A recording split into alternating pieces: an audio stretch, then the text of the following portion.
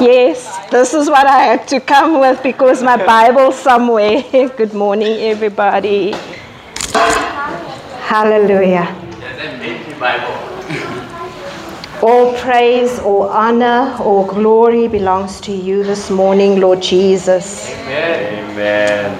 And I thank you, Lord, that even through praise and worship and through the offering and even through the announcements, you just confirm your word. I stand in awe of you this morning because you are a good God. I stand in awe of you this morning because you are a gracious God. And you've chosen a vessel like me to bring your word this morning. This vessel is broken. This vessel on the outside seems put together, but on the inside, Lord, you know me. And this morning as I come before you and as we just bring your word, Father, let it be to your praise, to your honor, and to your glory. Let there be nothing of me. Let it all be to your praise, to your honor, and to your glory. Heavenly Father, it is an awesome task. It is an awesome task. And this I cannot do on my own. I need you. I need you, Holy Spirit. Come down, Holy Spirit. And I thank you, Holy Spirit, that you are so evident and present in this place this morning. I speak Jesus into this place. I just want us, as we sit this morning, to speak the name of Jesus. You can whisper it. You can shout it if you want to. But I just want us to speak the name of Jesus just for 10 seconds. Because that name is above every other name. That name is as ointment poured forth. Jesus, Jesus, Jesus, Jesus, Jesus, Jesus, Jesus, Jesus, Jesus. You're all we need. You're all we need. You're all we need. Nothing else. Nothing else matters. Jesus, Jesus, Jesus, Jesus. Jesus, Jesus, Jesus, Jesus. Your name is above every other name. Thank you, Jesus. Okay, so you're going to cue the music, but this morning I don't want to bring an everlasting gospel, but I pray that that which the Lord wants to share with you this morning is going to be dropped in your spirit. I pray that if there be any offenses, that you'll forgive me. I pray that you'll take the meat and spit out the bones. I pray that you'll take the milk for nourishment, if that's where you're at this morning. It's an awesome task. Hey, I told Bevan this morning, I went from 10,000 to 6,000. I don't know how many words I've got here this morning, but please allow me this morning to practically apply, which I have had the privilege to learn in expository teaching. I tell you, the Word of God is rich, and I don't want to dwell too much on that and get too excited about that before I let you know where we're going today. So today I want to take you back in time, way back. Let's go to Genesis 2, verse 15 to 18. I'm going to skip over some. Please allow me to use my Bentley. Come on, yeah. This is my Bible.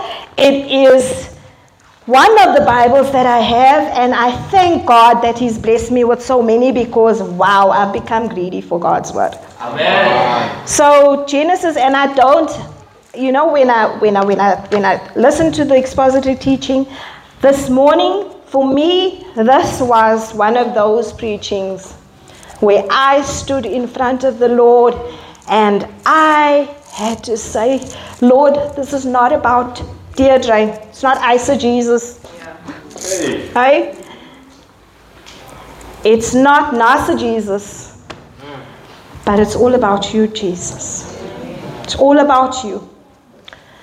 Mums, I salute you this morning.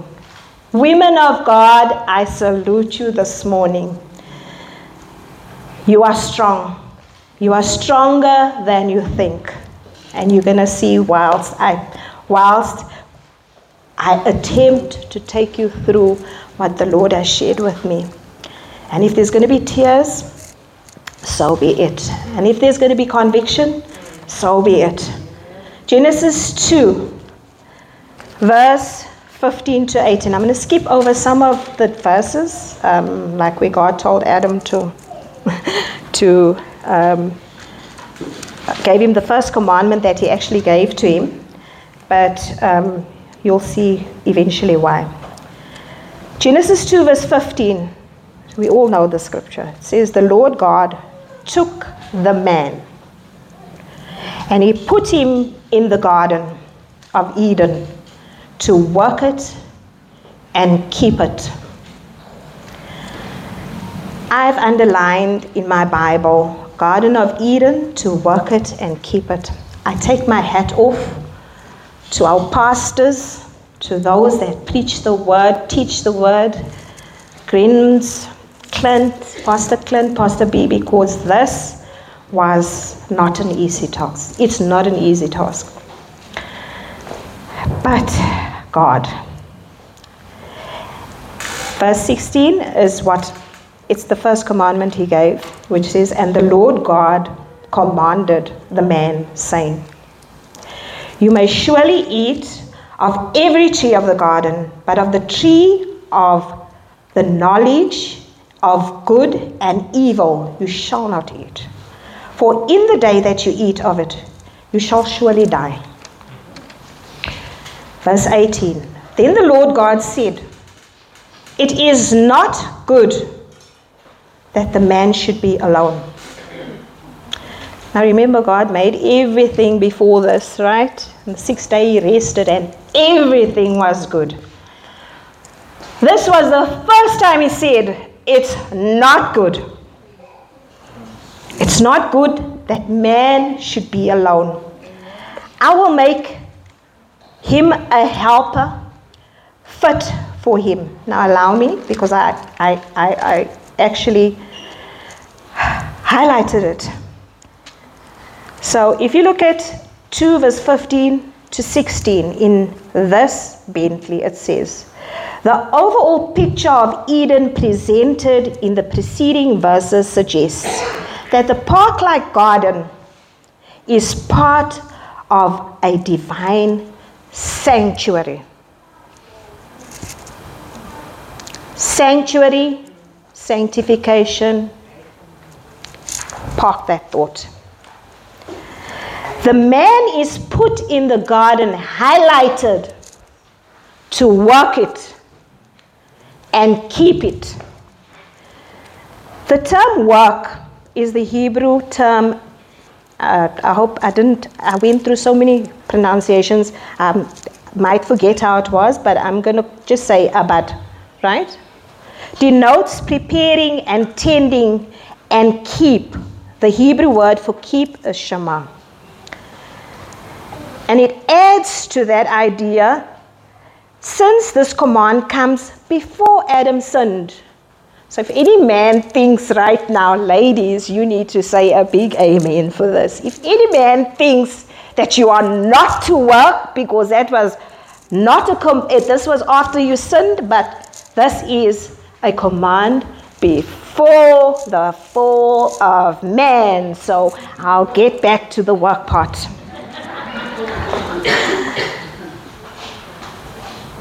It did not come as a result of sin, nor is it something to be avoided.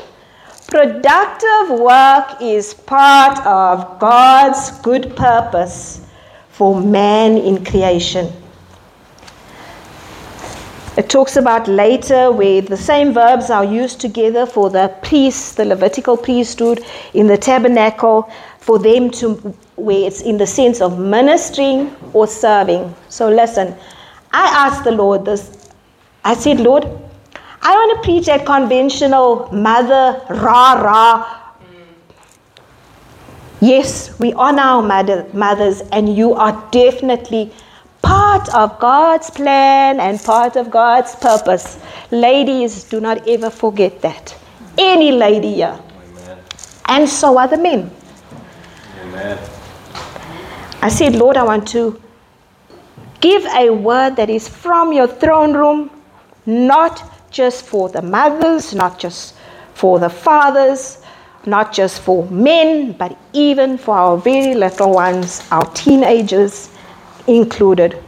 Because that's who God is. He's an all-round person. And he is no respecter of persons. The man's role is to be not only a gardener, in these terms, right?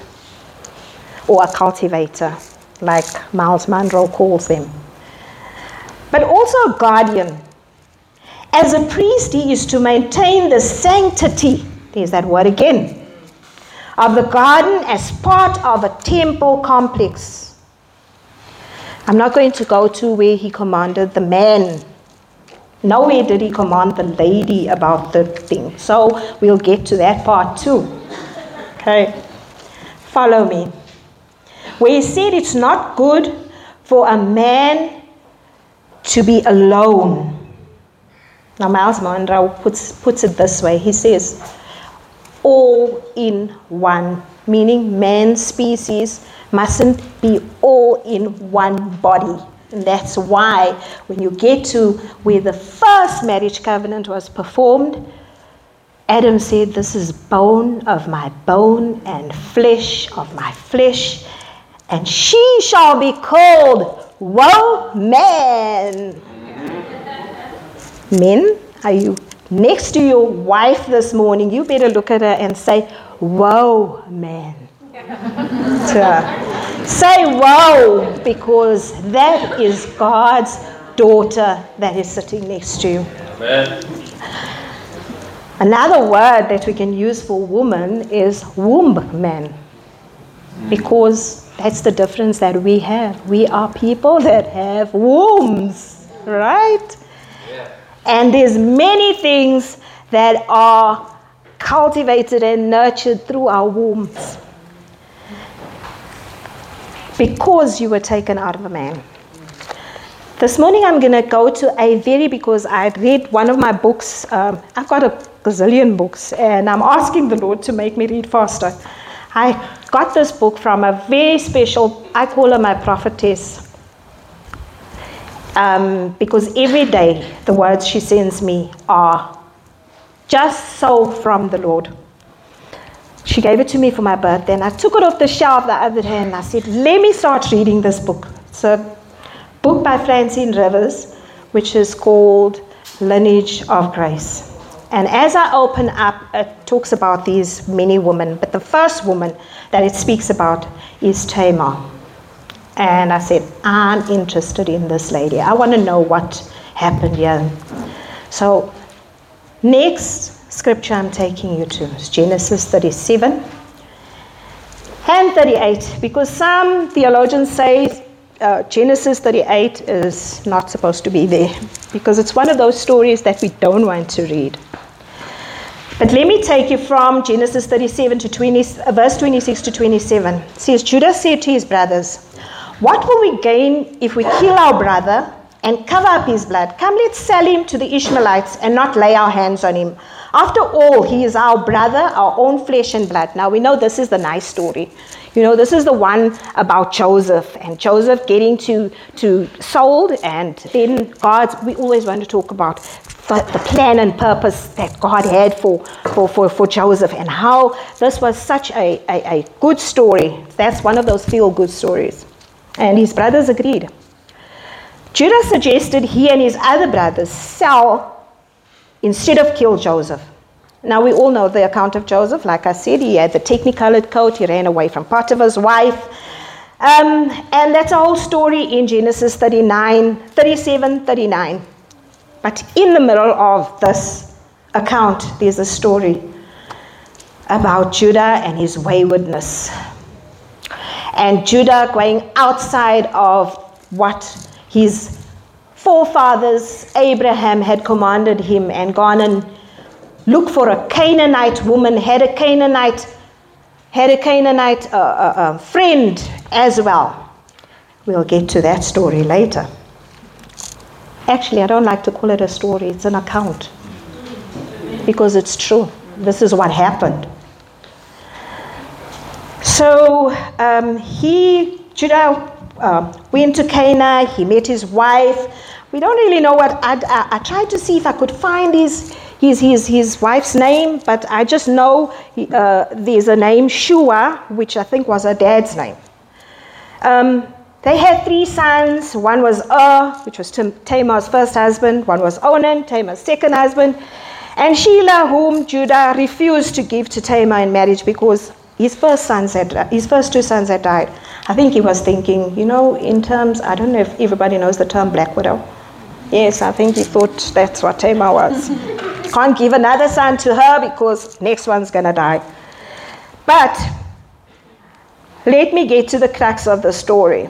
Judah and Tamar obviously crossed paths again after Judah joined her as a widow, and Tamar disguised herself. I'm going very quickly through it in Genesis 38, verse 13 to 19. And she tricked him into sleeping with her by disguising herself as a prostitute. Not a very nice story, right? And as women, we'd probably say, Tamar, what were you thinking? I'm going to say a lot of my mom says today. My mom said, you see that finger is pointing at somebody else. 3 pointing back. I say to my grandkids, 4 are pointing back at you because my thumb always bends this way. Need I say more? And when Judah heard of Tamar's pregnancy, so now how many of us know that pregnancy doesn't show by a man, right? It shows by the woman. Yeah. Yes, and the woman is always the one that is.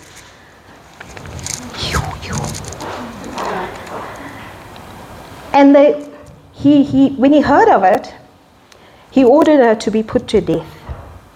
But Tamar sent a message to him, because when this, let me call it fornication, because that's what it is. When that happened,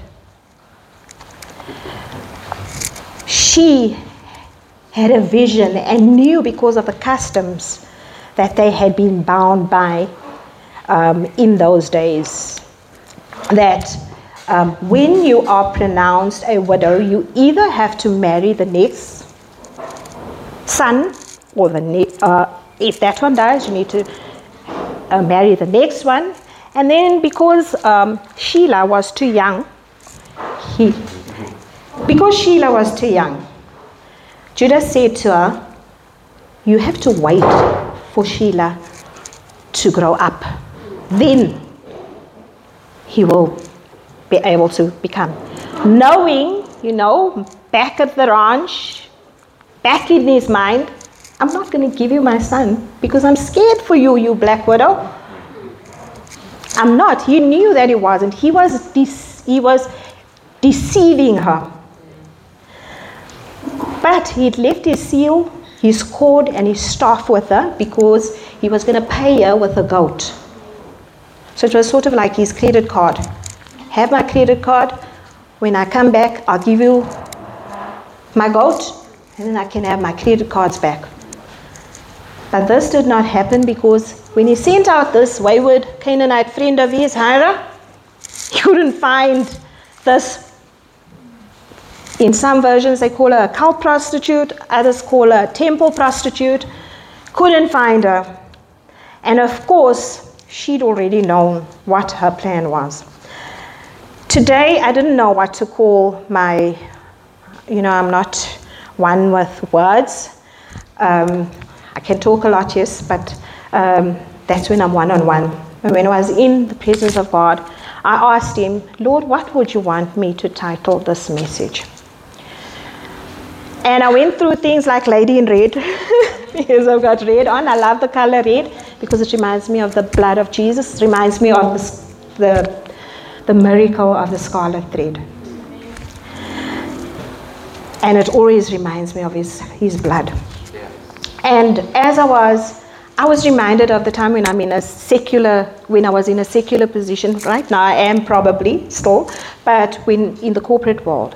And this term in IT came up, and all of you would probably know about it. Fit for purpose. Yeah. Something that is fit for purpose does what it is meant to do. For example, if they bring somebody into the company and there's something not working, then they'll say, he was brought in to make sure that the company accounting system was fit for purpose. I'm not going to read you the entire Genesis 37 and 38, but I just want to tell you the thread between not even 37, from creation, creation of man, that I just quoted in chapter 2, chapter 1 as well. But I just want to take you through the thread.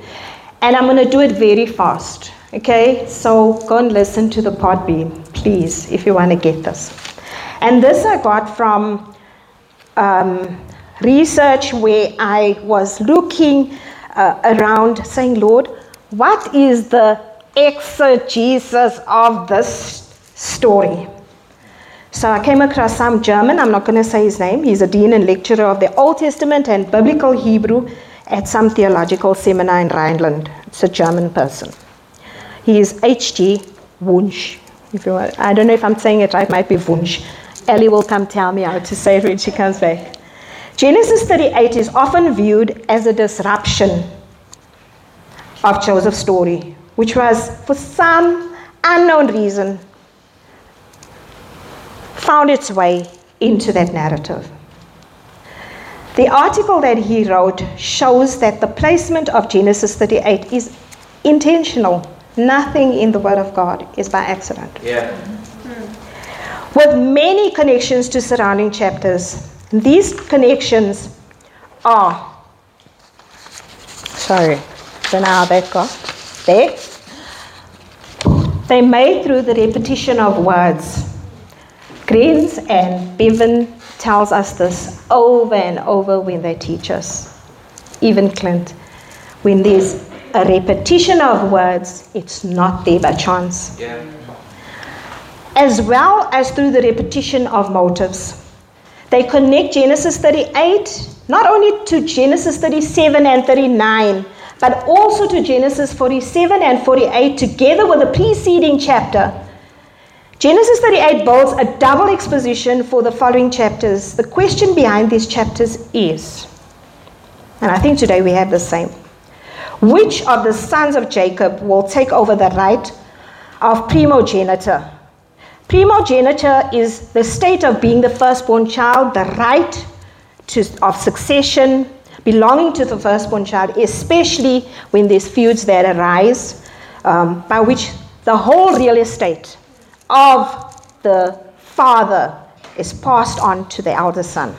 So we know Joseph is Jacob's firstborn from Rachel, right? He's loved the wife he loved, whom he loved.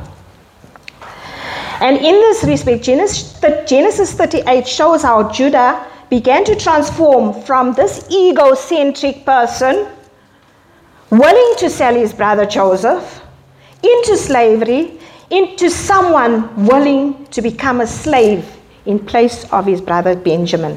We know that story, right? Yeah. And this transformation actually qualifies Judah to become the leader amongst the brothers, while Joseph would receive the double portion as his right of being the firstborn of Rachel. Now, like I said, the story of Judah and Tamar is not a beautiful story. You know, it's one of those stories where it's hanging out the dirty laundry that nobody loves to see, because for the viewers, it's embarrassing. Yeah. As well, it's embarrassing for the ones that hang it out. Yeah. Now we know what that saying means, right? Doesn't really relate to real dirty laundry. But in those days, it was very much sort of and thought of that it's a man's world. You know that song of James Brown. This is a man as well. Sorry, I think in music.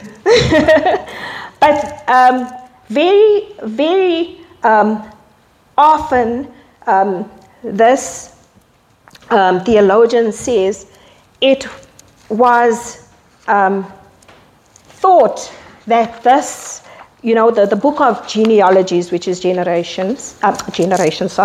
which is Genesis. That's why the first few letters of Genesis and genealogy is Gene, right? They've always seemed to think that from a genealogical perspective, that it seems to be a story of a male dominance. But if we look at the stories between these genealogies, a different reality becomes clear. Because remembering that, let's look at from the beginning, it was Adam. Then after Adam, it was Noah. And then after Noah, it was his sons. And then in between, it was Abram. I won't probably get this right. But all those names we know of, right?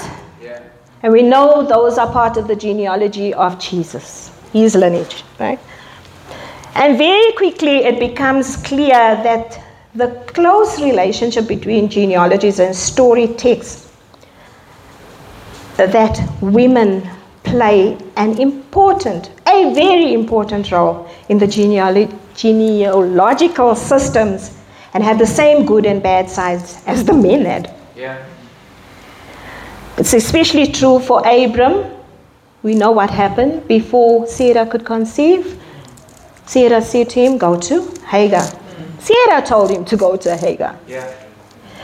Same where Jacob, where Isaac is betrayed by Rebekah, his first wife. Remember, he had Rebekah, then had to work another 7 years, then got the love of his life. Yeah. And he's betrayed by Rebekah, his wife. Jacob is coaxed by his wives, Leah and Rachel, into sleeping with their respective maidservants, Zilpah and Bilhah. And while Judah has now been manipulated by Tamar. But let's not point a finger at Tamar right now, okay? Who is Tamar? The literal translation of Tamar's name is palm tree. Now when I think of a palm tree, I think of that place you went to the other day. Yeah, there's probably palm trees there, right? And they're all tall and they all look over, right? So I went and looked and I said, let me see what the properties of these palm trees are. Palm trees often evoke thoughts of lying in a hammock to rest and momentarily escape from the harsh realities of this world. This means palm trees are peaceful, right? So I can just imagine Tamar being this peaceful person. Okay? Palm trees are flexible. They have fewer branches and can often withstand heavy winds. What does that mean? They're resilient. They'll be swayed over by the wind, but they'll come back up and stand up tall and straight. The outside of the palm tree is comprised of the same material as what is on the inside. Most trees have a bark on the outer layer, but not a palm tree. What you see on the outside is what you get. What does that say about Tamar? Because her name was palm tree, right? And in those days, I'm certain your name was given to you befitting of your characteristics. Yeah. This means palm trees are authentic. Now, however shocking and uncomfortable the story might be, God had a purpose for this being in His Word. And from Tamar's situation, there are lessons to be learned. So I want to go into that. So we know she was married to then she got married to Onan. And both these brothers were wicked. I don't know about Sheila, I don't see an account about him, but the Lord put to death both and Onan, and that's in Genesis 38 verse 7 where it says, but Judah's firstborn was wicked in the sight of the Lord, and the Lord put him to death. Now in the Levirate marriage, there's a common practice in ancient time. There was a common practice. Now today we don't have that. Thank goodness, Lord. Thank you. And we don't have that. The brother-in-law would be required to take to father an heir with the siblings' widow, so he couldn't carry their name and ensure the inheritance from them and ensure the inheritance for them after they died.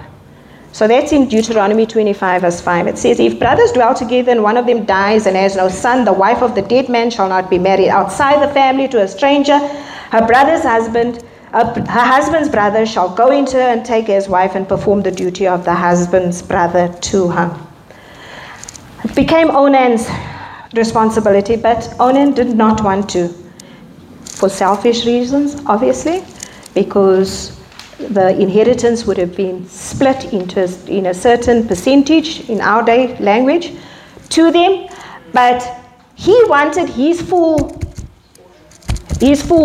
half portion, if I want to call it that. And what he did was wicked in the sight of the Lord, because he then he'd go into Tamar and he'd waste his seed. And this happened twice. And then after that, Judah then says to her, and he releases her, and he's refused to have her marry his son, told her to remain a widow in her father's house till Sheila grows up, for he feared that he would die. The word of God says that, for he feared that he would die like his brothers. And although we know that God had taken the lives of the two brothers because of their wickedness, this is not what Judah thought. So he was not intending to give her to Sheila. And according to the Eastern custom of those days, from the Middle Assyrian law, if a man does not have a son over 10 years old, he could perform the Levirate marriage obligation. And if he chooses not to, the woman is then declared a widow, free to marry again. So you can imagine Tamar could not marry again because this was not performed. And because of his being afraid of losing another son, he did not want it. It was for selfish reasons. He did not want Tamar to go and live a life. And you can read about that in Genesis 38 verse 11.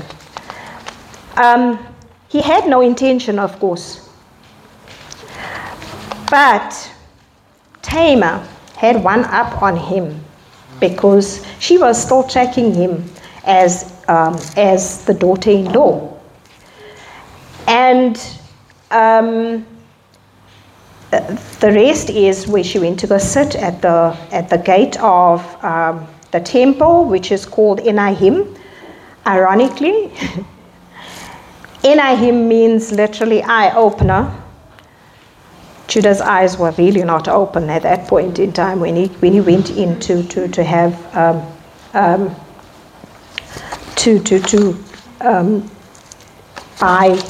buy Tamar. So he did not recognize her, and Tamar's plan was simple. She covered herself with a veil, which was not custom for prostitutes to do in those days. She covered herself with a veil to disguise herself so that he could not recognize her. She had chosen that spot intentionally. Judah passes by after the sheep shearing, and apparently this is, when I read up on it, this is like a whole festival where there's drinking and partying taking place, where the sheep shearing takes place. And when he came back, probably drunk and happy after he was with his Canaanite friend, and you'll know why I'm calling out the Canaanites today, he doesn't recognize her, and then she propositions him, and of course they get into, let's call it bed together. Sorry, today is one of those days I don't want to use the real word for it, but they get into bed together, and after this she goes home and he can't find her, and the story you know, right? When Tamar gave birth, it was an account the same as when Jacob and Esau were born. Is it Jacob and Esau? Yes, right? So what happened was she bore twins. So big ups to the mums that have born children and have twins, because you are strong women. You are strong women. The boys were named Perez and Zerah. So if I had to just take Perez, which means breach or breakthrough, Zerah means glowing dawn, and if you put the two names, meaning of the names in the order of the scarlet thread that was placed on Zerah's hand to identify him as the firstborn, before that miracle happened where he went right back into the womb, and Perez then came out first. I would say that it was to a palm tree, a glowing dawn and breakthrough were born. So it has this, I said to you, it has the similarities to the delivery of Rebekah's twin boys when they were born. Jacob emerged holding his brother's heel. Perez one-ups him. He goes back into the womb, and not Perez, Perez one-ups him by Zerah going back into the womb and Perez coming out. When we come back to fit for purpose, what has the story got to do with Jesus? Tamar fits into the genealogy of Jesus. The same line as King David. Through the twin sons she bore with Judah. Judah's father was Jacob. Jacob's father was Isaac. Isaac's father was Abraham. Matthew 1 verse 1 to 3 says Abraham was the father of Isaac, Isaac the father of Jacob, Jacob the father of Judah, and his brothers Perez and Zerah, whose mother was Tamar. Perez the father of Hezron, Hezron the father of Ram, and it goes on and it goes on, and we get eventually to Boaz. Tamar in the Bible was assertive and she was unconventional. She was also, interestingly, very loyal to the family of Judah. Because why would I, after you put me aside, want to still have anything to do with you these days, isn't it? Yeah. You'd want to say, I don't even want to use the words that sometimes people use, but you'd say, I'm done. I'm done. She didn't. Why? Because she was loyal to the family, and she really, really, honestly, in her Canaanite corrupt ways, she wanted to fulfill the law that was in those days set out. And interestingly, these similar qualities are also demonstrated in Ruth. We all know the story of Ruth, the Moabite, which appears later in the lineage of Perez and preserves Boaz as part of the line. You can find that in Ruth 4 verse 12, it says, and may your house be like the house of Perez, whom Tamar bore to Judah, because of the offspring that the Lord will give you by this young woman. And the similarities of Ruth and Tamar in the Bible include their trail of assertiveness, unconventionality. We can all agree this is an unconventional story. What do we learn from the story? Tamar reveals the redemptive and compassionate heart of God. God doesn't have favorites. And I said it the other day, I'm glad Jesus died for me. Because nobody else would have done what he did for me. Yeah. Jesus came to save not one, but He came to save us all. And our sinfulness is never, there's no surprises to God. Our sinfulness is never a surprise to God. So when I was reading this and I came before the Lord and I said, Lord, help me never to point a finger at somebody else. I looked at the story and I thought, what incest is going on here? Because, do you know what? Jesus loves us regardless of our dysfunctional lineages. Yeah. He loves us regardless of our dysfunctional messes. Yeah. Amen. And if you want to look at a mess today, I'm the chief. I'm the chief of a mess. But God turned my mess into a message. Amen. I looked this morning, I wanted to know how young were ladies when they were given in marriage. And I saw that it was at the time of puberty, which was roughly from the age of 12 in the Bible. So in those days, it was fine to give ladies in marriage. So can you imagine Tamar at the age of 12, probably a beautiful tall lady, because I'm just imagining a palm tree, okay? And then she had to be given in marriage to this wicked man. And then after that, even more wicked, his brother Onan. And then not be taken into account for the fact that she had left everything and come back to a family that did not really respect her. You see, even though we have messes in our lives, the consequences are painful. But Christ's love remains pure. Yeah. And when Clint came up this morning and said, we must say, I love you, Jesus, I could say it from the bottom of my heart, because I know at the age of 12, something really bad had happened in my life. A mess. But today, God has turned it into a message. Amen. What we learn, confession and repentance are what God wants. He knows we're sinful, but He wants us to be above that nature. And He wants us to choose the better way, which is Him.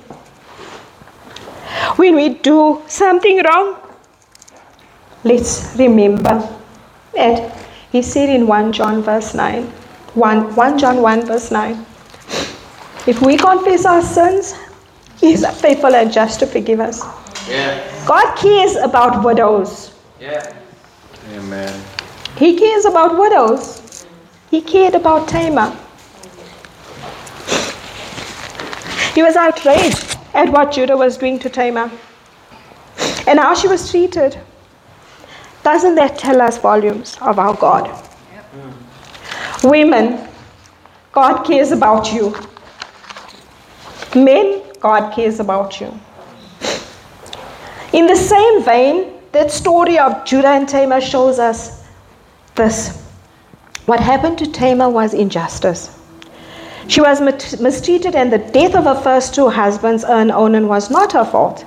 Instead of showing her respect and caring for her properly, Judah chose to keep his third son and send her away. And in doing so, he denied Tamar a life and a future. God allowed her to achieve triumph over the situation, not only because it helped transform Judah. What did we say in the beginning? He created woman to be. I want to see if you listened. He created woman to be. Isn't this helping, Judah? I'm going to get to the word helper quickly. I want to just be very quick now.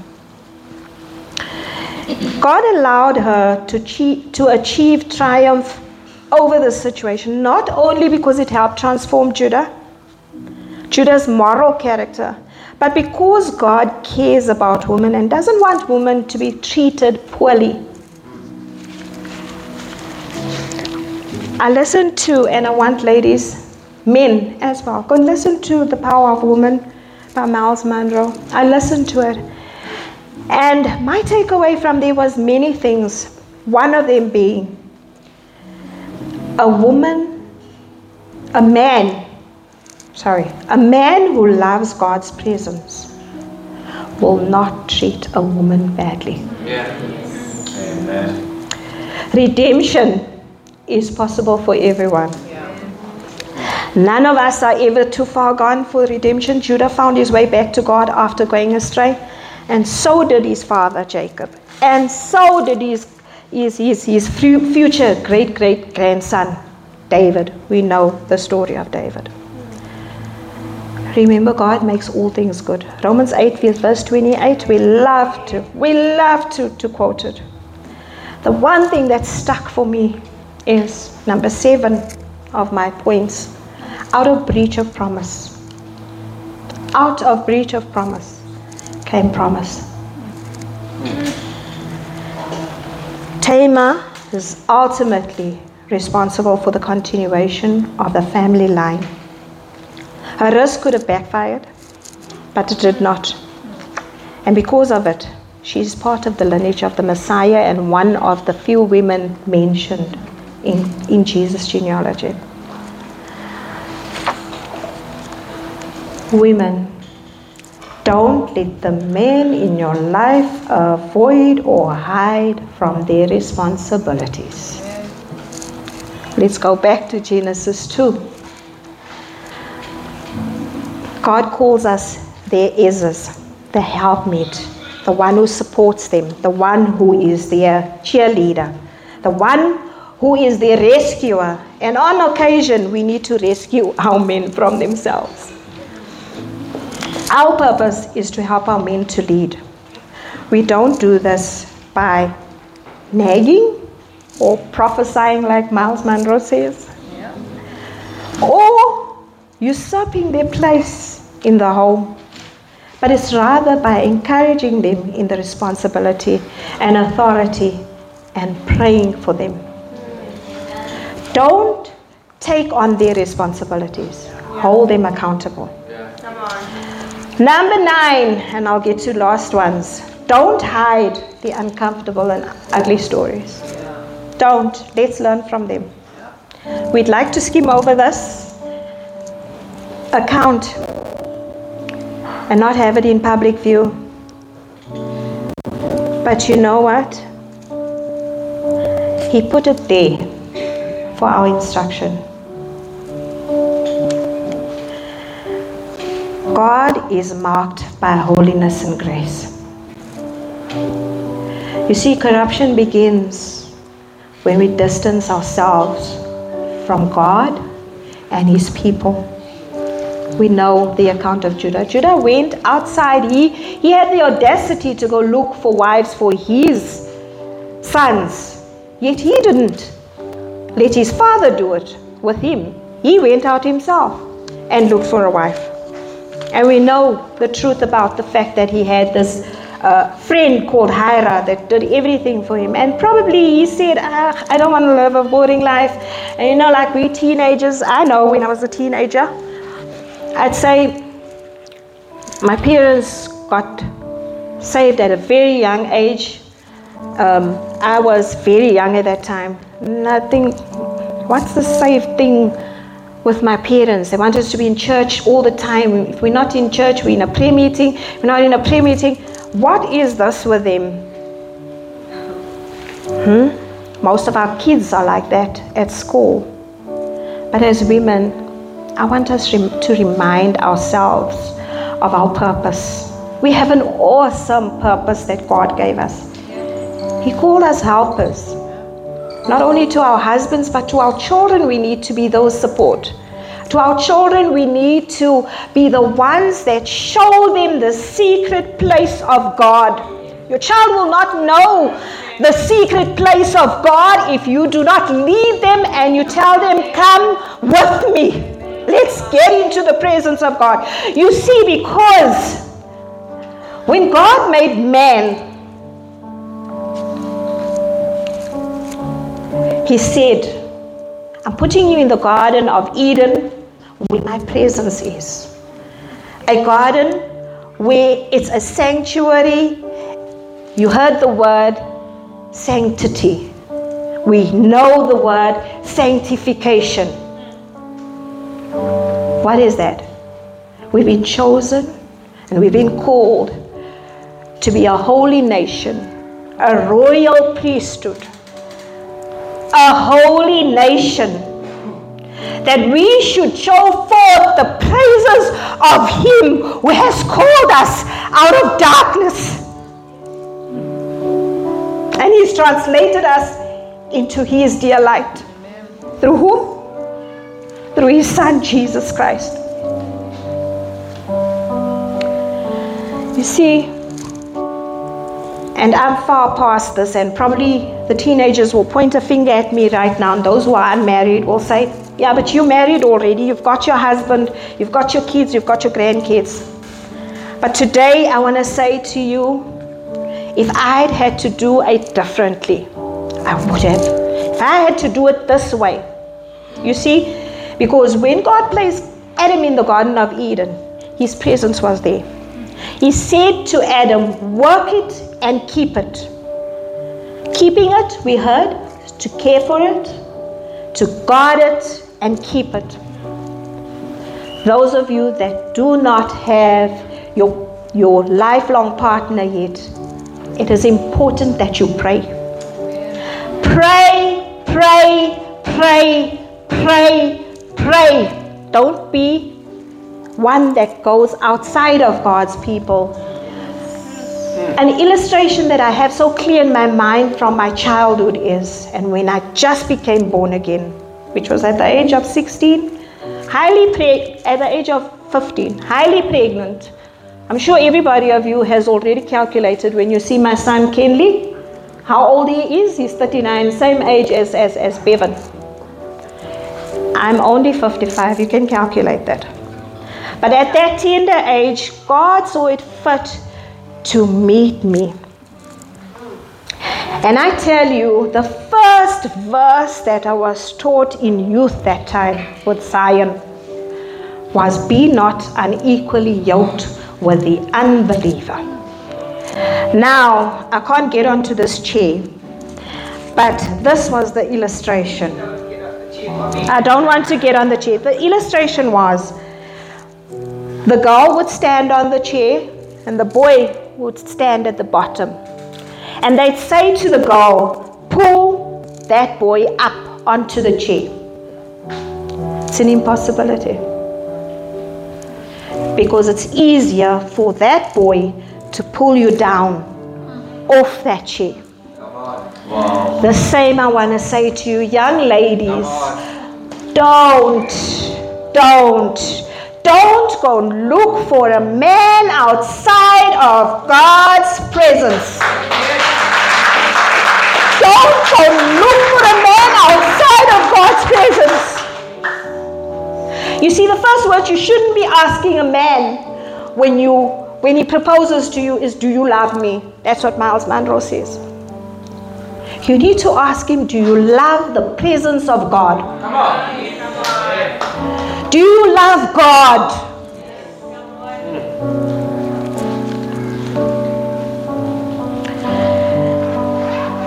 The next question, do you work? Come on, let's be honest. You have to say, do you work? And you know my mom, my mom, there's no gray area with my mom. I'm sure many of you have met her. She doesn't stand like this. That lady is a lady that walks like this. There There is no gray area with her. It's either black or it's white. You either hot or you cold. We had a song playing in our home when I was little. Truly, God doesn't want you to be in between. You can rather be hot, you can rather be cold, but not in between. You see, you have to ask him, do you work? Because my mom said, even if he doesn't work in a job formally, but if you can see that his mom's home, he works the garden. If you see that at his mom's home, he tidies up his room. Or if you see that at his mom's home, he fixes things. And these days, washing dishes is not only for ladies, guys. Neither is cooking, by the way. I told Bev and I found out there's nowhere in the Bible that I've seen a lady cook. The men cooked. So today, men, go cook for your wives.